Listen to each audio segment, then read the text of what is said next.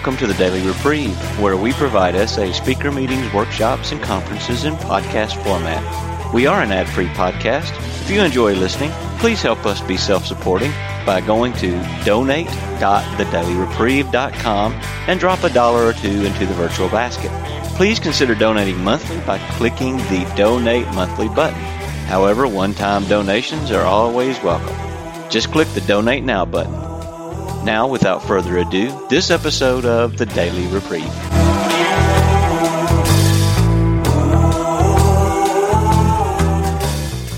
Let's open with a moment of silent reflection.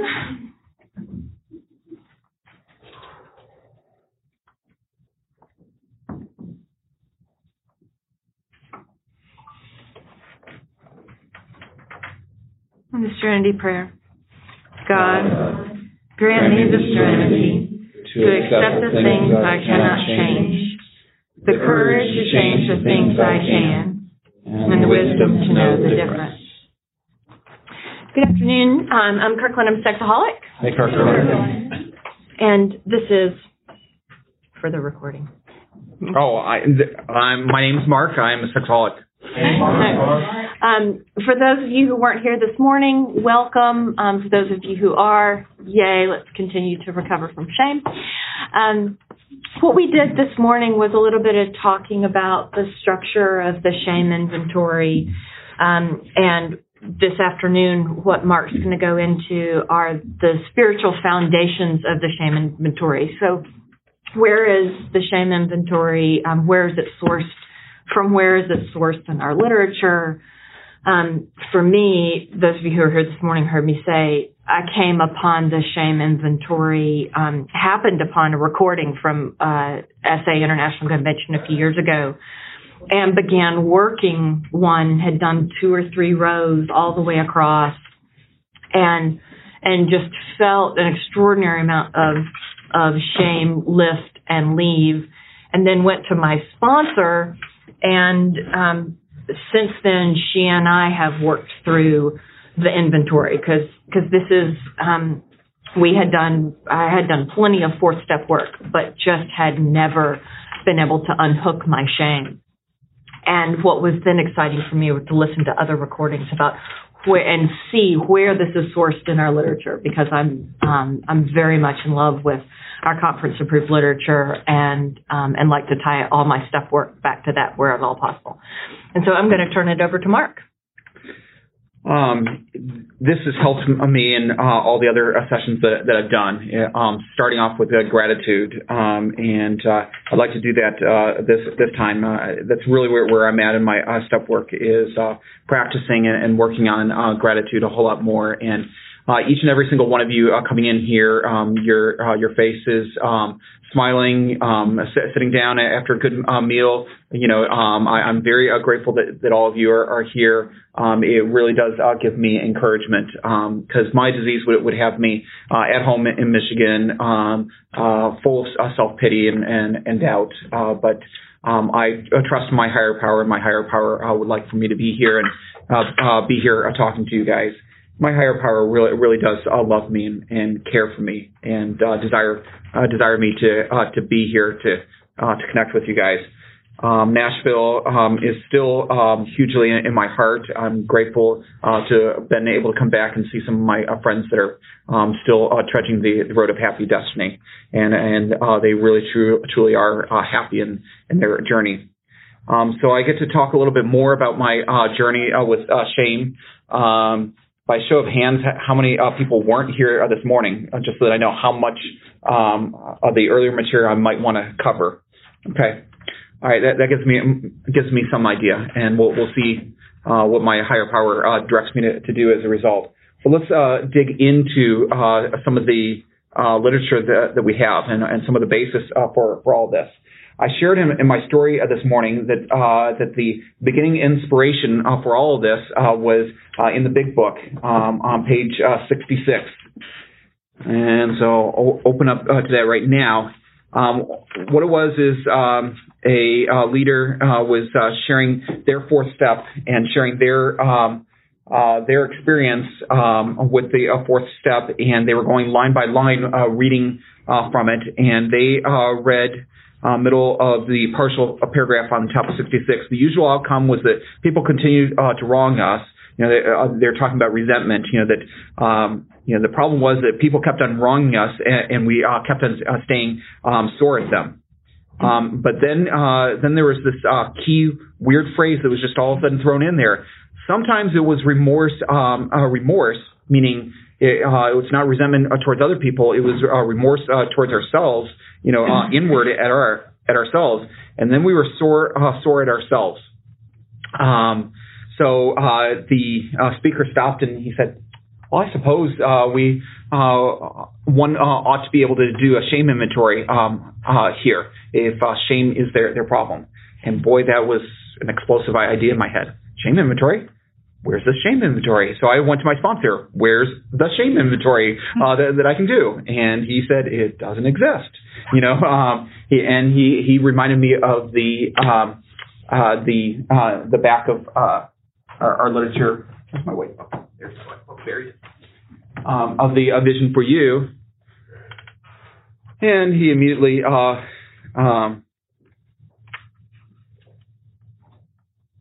pointed out in the vision, we realize we know only a little, meaning he didn't know.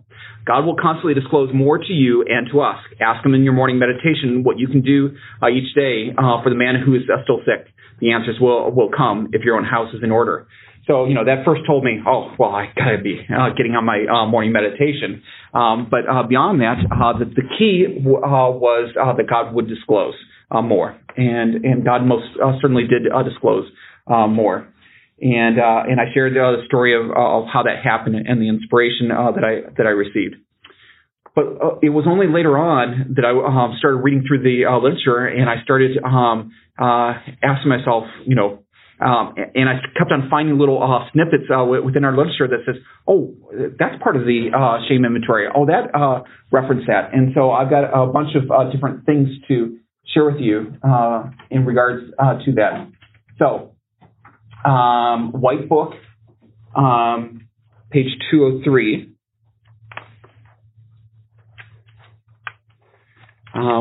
We read this at a lot of our meetings. It's the problem. And it starts off in the very first paragraph. The entire paragraph just screamed at me at a meeting soon after the shame inventory. Many of us felt inadequate. Yep, check. Unworthy. Check. Alone. Check. Afraid. Check. Okay, that's a description of, my shame all the time. Our insides never match what we saw on the outsides of others. All of you guys were great, fantastic, wonderful people. But inside, what my insides said is that I was completely and utterly not in the same league as the rest of the world. Even fellow people in SA, you guys were way up here. I was way down here. And, I couldn't wait to get out of meetings because I didn't belong there. I wasn't worthy to be in your presence. That's what the shame screamed at me. That was my problem. That was my disease. So down in the fourth paragraph, it says, this produced guilt, self-hatred, remorse, emptiness, and pain. And we were driven ever inward. Shame begot more shame. I was driven more and more inwards, away from reality. I was convinced that shame was a reality and that I was telling the truth about myself. But right here, I was driving myself away from reality. The more I shamed myself, the less truth I was ever seeking and finding. Away from love, most certainly. All I had was hate for myself and distancing myself from everyone else. That's the opposite of love. And lost inside ourselves. Man, the fantasies and the thoughts that were going on inside my head were a deep well and a very, very dark spot. And then a fantasy corrupted the real, lust killed love. Okay? First addicts, then love cripples. I didn't identify myself as a love cripple in the beginning. I thought I didn't have a problem with love. I thought I had a connection with people. But as I got more and more into the reality of what the shame was doing, I realized, oh my gosh, I have no idea how to love myself. I have no idea how to love other people. And I certainly don't know how to love God. And so all the key ingredients of love were completely and utterly gone from me. We took from others, so I was stealing from the world all those acts of lust to fill up what was lacking in ourselves. Boy, I really identified with the problem that we had in there. Well, what am I going to do? I need to find some type of solution. And it wasn't much longer after this that I was reading the 12 and 12, because I'm like, okay, this shame stuff is really cool. I'm starting to get it. I'm starting to work the shame inventory. I'm starting to find a relief in it. And I read the entire fourth step in the 12 and 12. Okay, and in there it has a really key distinction, and it is on page 45 of the 12 and 12. It talks about that there are two different types of addicts, two different types of people that approached the fourth step. I thought, I was unique and I was different and I wasn't like anybody else, when all of a sudden I saw myself completely described here in the first of the two descriptions. The first description was, if temperamentally we are on the depressive side, okay, my hand goes up, we're apt to be swamped with guilt and self-loathing. We wallow in this messy bog, often getting a misshapen and painful pleasure out of it. As we morbidly pursue this melancholy activity, we may sink to such a point of despair that nothing but oblivion looks possible as a solution. Here, of course, we have lost all perspective and therefore all genuine humility. For this is pride in reverse. And the more I was describing to people shame, they kept on saying that phrase, oh, this is just pride in reverse. And I didn't know what they meant by this. I didn't even know that it had a source, and that it wasn't in our literature. And there it is, in a paragraph that perfectly describes what it is like me as a shame addict trying to approach the fourth step. This is not a moral inventory at all. It is the very process by which the depressive has so often been led to the bottle and extinction. My very first attempt at the fourth step, and I don't recommend this at all, so hopefully nobody's taking notes as this being a great idea. I did not have a sponsor whatsoever, and I was diligently trying to work the fourth step as I thought I understood it, and I wrote a 23-page typed single-space description of how horrible a human being I was. And it talks about in here that we had we wallow in this messy blog, often getting a misshapen and painful pleasure out of it. I had such fun sharing this fourth step with people, sending it off by email, telling different people, here, read this. This is my monument to how horrible a person I was. And I carried this around for years and had all kinds of different copies of it all over the place. When I finally got a sponsor in this program, and we got to the fourth step, and I began to describe, I got the fourth step all taken care of. I've got this 23-page, and I got 2 sentences into describing this, and he said, yeah, burn it, get rid of it, destroy all copies of it that you have whatsoever. You just have too perverse pleasure out of this 23 pages of shame that you've put it everywhere, because it was a monument. I had great pride, great ego in how thick and detailed I was able to be about all the horrible things that I'd done in my life. I thought that that's what a true fourth step was. It has nothing to do with that whatsoever. It is a simple inventory of what has gone on. It catalogs things and it even takes the judgment out of it and just has facts where you can begin to find this humility that is talked about. And it's talked about a great deal. If you want to spend a lot of time in the 12 and 12 in the seventh step, we have to do the seventh step humbly. And if you look in it, there's this long, and I don't have time to read it and go through it, description about humility and what humility really is. If you want to boil it all down for yourself, what that whole seventh step is about, is that you're seeking truth. Okay? Shame is not truth. It is just one blatant lie after another that you think is true. You know, you think that you're an awful person. You think that this shame defines who you are. It's far from the truth. It is one big fat huge lie. There is no truth in your shame. It warrants a quick reminder of what the purest definition of shame is, and that is that I am whatever negative thing followed after that. And I had a little bit of difficulty with that for a while. I'm like, well, but every meeting I start off with, I'm a sexaholic. You know, a sexaholic is a huge negative thing. I'm like, well, wait, hold a second. Maybe it's not a negative thing. Maybe there's some benefit and there's some power in it. And I'm here to say, I can truthfully say I'm a sexaholic and find a wonderful aspect of being that, because my sexaholism is my driving tool to drive me back to my higher power. If I did not have sexaholism, I would have no need for God whatsoever, and I would be miserable as a result. Sexaholism forces me, whether or not I want to, back to God. You know, I can connect with God for one of two reasons. You know, out of pure pain that I've had it enough. You know, and that's the stick version of our connection with God. I must connect with God, or I can do it out of the carrot reason, where I remember in the past how much that experience with God was a positive and wonderful experience. They've always been that way, and you know that's a much easier way to go. But it doesn't matter, you know. It doesn't matter what my choices are. I'm going to be led back to God through my sexaholism one way or another. You know, I'm either going to be forced through the sheer agony of my pain of my disease, or through carrot. That's why I don't worry too much if a sponsee falls off the planet. One of two things is going to happen.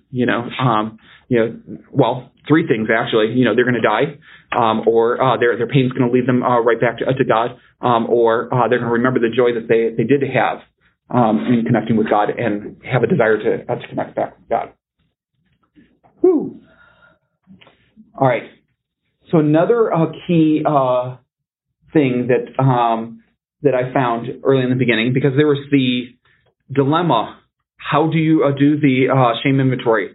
Because the tradition with my sponsor is always work down, work an entire column, find all the shame events that you can have, and that really does work for resentment inventories, fear inventories. Doesn't work for the shame inventory. I tried to follow my sponsor's guidance, find all the shame events, and I was immediately stuck, swamped in this huge shame, hurricane, inside my head, as I'm like, oh, I forgot about that. Oh, God. And I just got more and more bogged down. But I felt guilty also because I wasn't following my sponsor's instructions, to go down and go across. When in the white book, page 109, in the middle of the second paragraph, it says, no one has ever taken the perfect or complete fourth. Many have found great value in doing it again in later stages of growth and awareness. A well-organized or well-written inventory may be no true inventory at all. The fourth is the person, and in the emotional area, people are not computers. They're not robots. Human emotions don't travel in straight lines. They zigzag all over. It is not necessary to slavishly follow someone else's outline, format, or procedure. All right, I've got permission, and so I went off and I started trying to do it all the way across. And boy, that was such a difference and such a relief for me to be able to catch a breath and just find relief somewhere. I may have this mountain of shame over here, but this one little boulder here, I find a relief on this one boulder. And I can set that aside. I can even imagine that it's disappeared altogether. And I'll go and tackle something else. At least that's one chunk that's no longer there. And usually shame has tentacles out all over the place. I take care of one shame, and immediately a bunch of other shames that are all connected with it, they lose their power as well. And so when I originally thought, I'm going to have 800-900 shame events, no problem. My first go around, I could get somewhere in the 80s, like 86, and I couldn't come up with any more. And, my sponsor said, all right, I guess it's time to move on. And since then, I come up with new ones, 18, 20 or so more since then, new events that have occurred over the years. My latest go around in the steps, I'm up to 6 shame events that I can come up with. Brand new one from last night, which I shared earlier this morning. And who knows what God has in store and how many more might show up. The ego is what is against us, not us against us. I don't have that in any of the literature, but that was just a part of a conversation my sponsee and I had, and he said, "Oh, Mark, you got to make sure that you say that tomorrow, because." There's so many times that my shame believed that my ego was me, that was the definition. And the ego is this fragile, some people talk about the inner child. We kind of talk back and forth together. We kind of feel like, it is part of the inner child. It's a part within us that is less mature than who we really are. So, don't get caught up that your ego is you. Your ego wants you dead. My ego, wanted me to commit suicide, 10, 15 years ago. That's what its solution. It constantly demands and thrives for destruction of myself. The ego cannot think about anything else. It takes a different part of my brain, a higher, more mature part of it to say, what? I remember times where I did service for other people, or I connected it to God, and that was so much better an experience than when I was demanding me all the time that my ego constantly demanded. And shame is nothing more than another manifestation of the ego. We read that it's pride in reverse. It's the other side of the coin of ego. And I thought it was the opposite of being egotistical, type of thing. But it's still all me-centered. It's still saying, I don't deserve to be in your presence. I declare that I don't get to be in connection with the rest of you. It's a selfish desire to withdraw and such. It is still part of that ego. So that is the opposition. That is the enemy. It is not me. And the truth is not my shame. And the ego does not speak truth. If I want to know truth, I need to go to my higher power. My higher power knows the truth. And so when I work the shame inventory, that's why God is a central aspect of this, because God knows the truth. My head is full of strange, weird thoughts about myself and will distort the truth of who I am. But God will tell me the truth. All right. So going straight into the shame inventory. For those, anybody needs a copy of the inventory? We got tons of copies here. She'll pass them out. If you notice the first 3 columns, anybody that has tried to work the resentment inventory from the big book will notice immediately the beginning of the same chart in there. It's the resentment inventory that's on page 65. The event, what is a shame event, what's the cause and effect my. Okay? There's no great mystery as to where those three columns came from. It's right there from the resentment inventory. And what gives me the authority and the authorization to have this as the first three? What's the next page? Sometimes it was remorse. It's resentment towards ourselves that is the shame.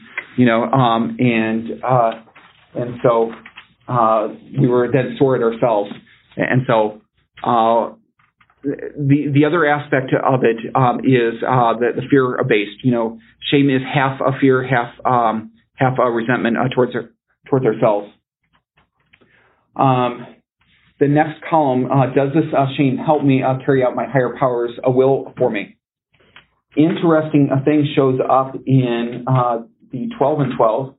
Where did I put it? 12 and 12 on page 32. By the way, when I describe this, does my shame help me carry out my higher power's will for me? If anybody has a desire to say yes, then you have a step 2 problem going on. You have a step 2 crisis because your higher power wants you dead.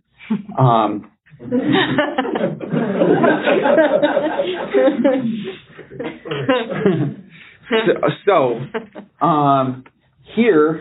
In the middle of paragraph, there's a wonderful summary of step 2. It says, this answer, which is the riddle about second step, this answer has to do with the quality of faith rather than its quantity.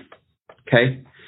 In other words, the quality here is that I have faith that my higher power doesn't want me dead and doesn't want me to carry this shame on. And this is not, it is a huge deal, but it's not that difficult. In my mind, I always build up faith in a higher power as having to have the superhuman means and mechanism. And I love our literature where, especially around step 2, that it really tries to simplify our relationship with God. It is not complex. What it's asking for is that we have the quality of faith to believe that He doesn't want us dead. Okay? And that's the reality. That's all it's asking us to do. This has been our blind spot. This is what's kept us stuck on this step 2, is that we thought that, it had to be this super amazing set of faith. And it's not that. We supposed we had humility. I was convinced I was humble through all this shame. But I was lying to myself. None of that shame was humility whatsoever. I didn't know what humility. The real definition of humility is truth. That I am willing to hear what God has to say about me, not what I believe about me. Okay? Humility, I thought, was something that I generated inside myself. Humility has to be gained from a higher power, from an outside source. It is not something that can. We have to agree to it. My analogy last night about being the co-pilot driver, sitting in the passenger side of the front seat of the car. I got to be there to tell my higher power that He's allowed to drive the vehicle. That's a key action in the humility. But actually generating that humility, I don't have the capability of doing that. I only have the capability of destroying myself. Okay, the rest of it, I just need to give Him enough faith to take over the keys to be the driver, and then He gets to take over. And that's where I was blind all those years. I thought that I had to do it all. I had to figure it out, and that I needed to do the magic steps to make it happen. The next column, it says, what does my higher power want me to be instead of carrying this shame? Well, again, I guess I spent a lot of time going back to the 12 and 12. It's good stuff in here. All right. Page 59 on the 12 and 12. First full paragraph there. Hence, it was most evident that a solitary self-appraisal and the admission of our defects was defects based upon that alone wouldn't be nearly enough. Gosh, I wanted my fourth step to just be with myself. I did not want to share it with another person, and certainly didn't want to share it with God. And so that's what it's talking about. We had hoped that's what was required of us. We'd have to have outside help if we were surely to know and admit the truth about ourselves. So if we're going to get to that truth, we are not going to find the truth inside ourselves. That truth needs to come from the outside. This column, what does my higher power want me to be, instead of having this shame? We're asking our higher power to tell us what he wants us to be. This is not us declaring, well, I think my higher power wants me to be this. We've got to actually pause and pray and by whatever means possible, try and find out from our higher power what he thinks is the of what he wants us to do instead. And it says later on in that paragraph, only by being willing to take the advice and accepting direction could we set a foot on the road to straight thinking, solid honesty, and genuine humility. So the only way to gain humility is outside of yourself. You cannot gain humility within yourself. This column requires you, to pray and ask God for help. Okay. The next step: am I willing to become what my higher power wants me to be? Step 6. I'm sorry, it was just a cheap, a stealing of step 6 right there, because we were entirely ready to have our defects of character removed. Okay, are we willing to be? And I used to think that step 6 was just a negative a step, meaning take away those defects. But the only that creates a vacuum, and for me, creating a vacuum and just taking defects away allows other defects to just zoom right in. What works for me, working step 6, especially shame-based, is what does God want me to be instead? What does he want me to fill that hole that he's going to be removing that defect from? And those are usually being things, and that they're usually single words. So those are things like trusting, honesty, things along those lines. Okay. I already talked about before that the 7th column is just an opportunity to prepare for step 8. Just like a little place. Well, here are some harms. Yes, type of things. And then what is the prayer? Well, that's all step 7. And I told you, I started to try and find just a couple of things within step 7 to pull out. And all I can do is highlight the whole chapter 7 in here. I'm just pulling out, for example, 73. So it is that we first see humility as a necessity. I mean, it's a lesson on humility, left and right. And in the previous things that I read to you guys, humility is, the key here to recovery from shame. All right. The White Book, page 73. This is shame in a nutshell here. There's a what do you call it, italicized quote here. I wanted to stay in charge. Okay, I didn't think that was what shame was really about, but it is exactly what it is about. I wanted to stay in charge. I wanted to. My way to control the entire universe was to shame myself enough to keep in isolation and a barrier from the rest of the world, so that I could be in charge within my own little isolated kingdom. I wanted to stay in charge. That is why God and healing could never get to me. That wall was just too big and too strong that I created with shame. And I never saw that. I never ever saw that, until I started getting recovery from shame, that it is an isolation and that it is a problem.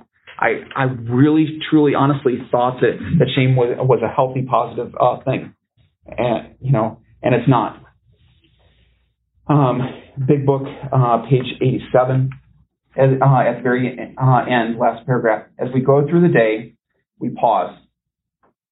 I haven't paused a lot during this hour.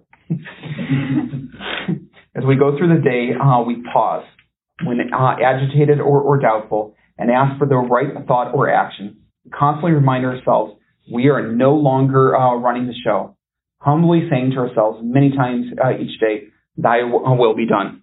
Okay, and I think that's probably the most critical piece.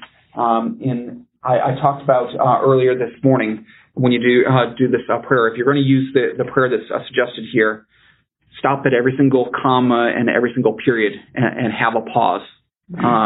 The reason for that is you give God an opportunity to come in and speak. If I just read this real quick and go through the whole thing, I can check off the checkbox that I prayed the prayer, but I gave God absolutely no opportunity to come in and testify that any of that stuff that I just read off is true. So I know, again, I talked a lot and talked real quickly through this, just trying to get it out there and get it recorded before I had to zoom off to Michigan. But please take pauses in your life. Take time for the meditation, just sitting and contemplating. You don't need to have something in your ears 24/7. As you're going to bed in the morning. Give some time for God to speak. God has a lot of things to say and speak to you. My experience is that my higher power has just nothing but loving thoughts and encouragement and growth to share with me. Has no desire to shame me and say, "Oh, you screwed up there, son," type of thing. Yeah, he doesn't have any time for that. He's waiting desperately for those times that I slow down and pause so that he can just say, "Hey, I just wanted to tell you I love you. I care about you, and I don't want you to struggle. I don't want you to hurt. I don't want you to carry all this shame." And I'm grateful for a higher power that can speak that kind of love. What am I missing? I just want to thank Mark so much for doing this and for taking us through the literature. Those of you who want copies, I'll just give you a couple. The only thing you're missing is I'll give you some details. I'll give you some 411. If you want copies of recordings, previous recordings, convention recordings, if you want copies of this inventory, Mark's going to put it out on this site, which is www.tinyurl.com/shame recovery. Mark's email is up here, mark.0325@yahoo.com. I'm very grateful that he had given that on a previous convention recording. That's how we were able to reach out to him and ask him to come down. And also, this is the link to the Daily Reprieve podcast, where there are recordings of these previous shame inventories from previous conventions. What's unique about this tiny URL address is that when Mark and his sponsor really started, it's interesting, clearly God has become a friend. I was about to say, started working with God to do this. But really, when God really gave them this and they started putting this on paper, they took a couple of things that have been neat for me to read. One is that section on the spiritual basis of addiction in the White Book where it talks about resentment. How resentment becomes a drug and we reuse it and reuse it. Mark was able to see that is the same as shame, that shame does the same thing for him. And so on through this URL, the pages, and I have a few copies up here, the shame addiction cycle is written out and is published up there.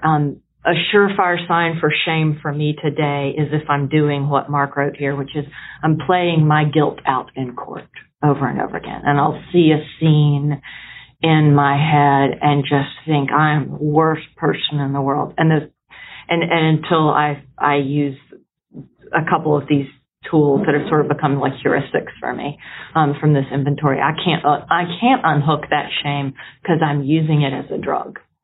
And so that's what's really useful about that for me, is that God's the solution, but I'll use this as a drug just to wall myself off, and eventually it'll lead back to the middle of the session to lust for me.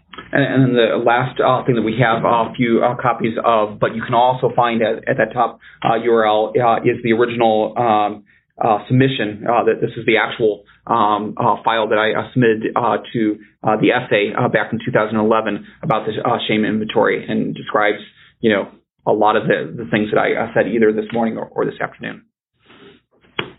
All right, I want to thank everybody for coming, and let's close with the Serenity Prayer.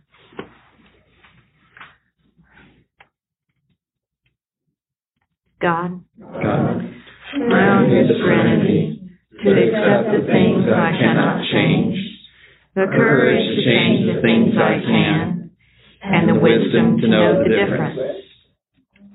Have a great afternoon. Thanks, everybody. Yeah. Thanks, Mark.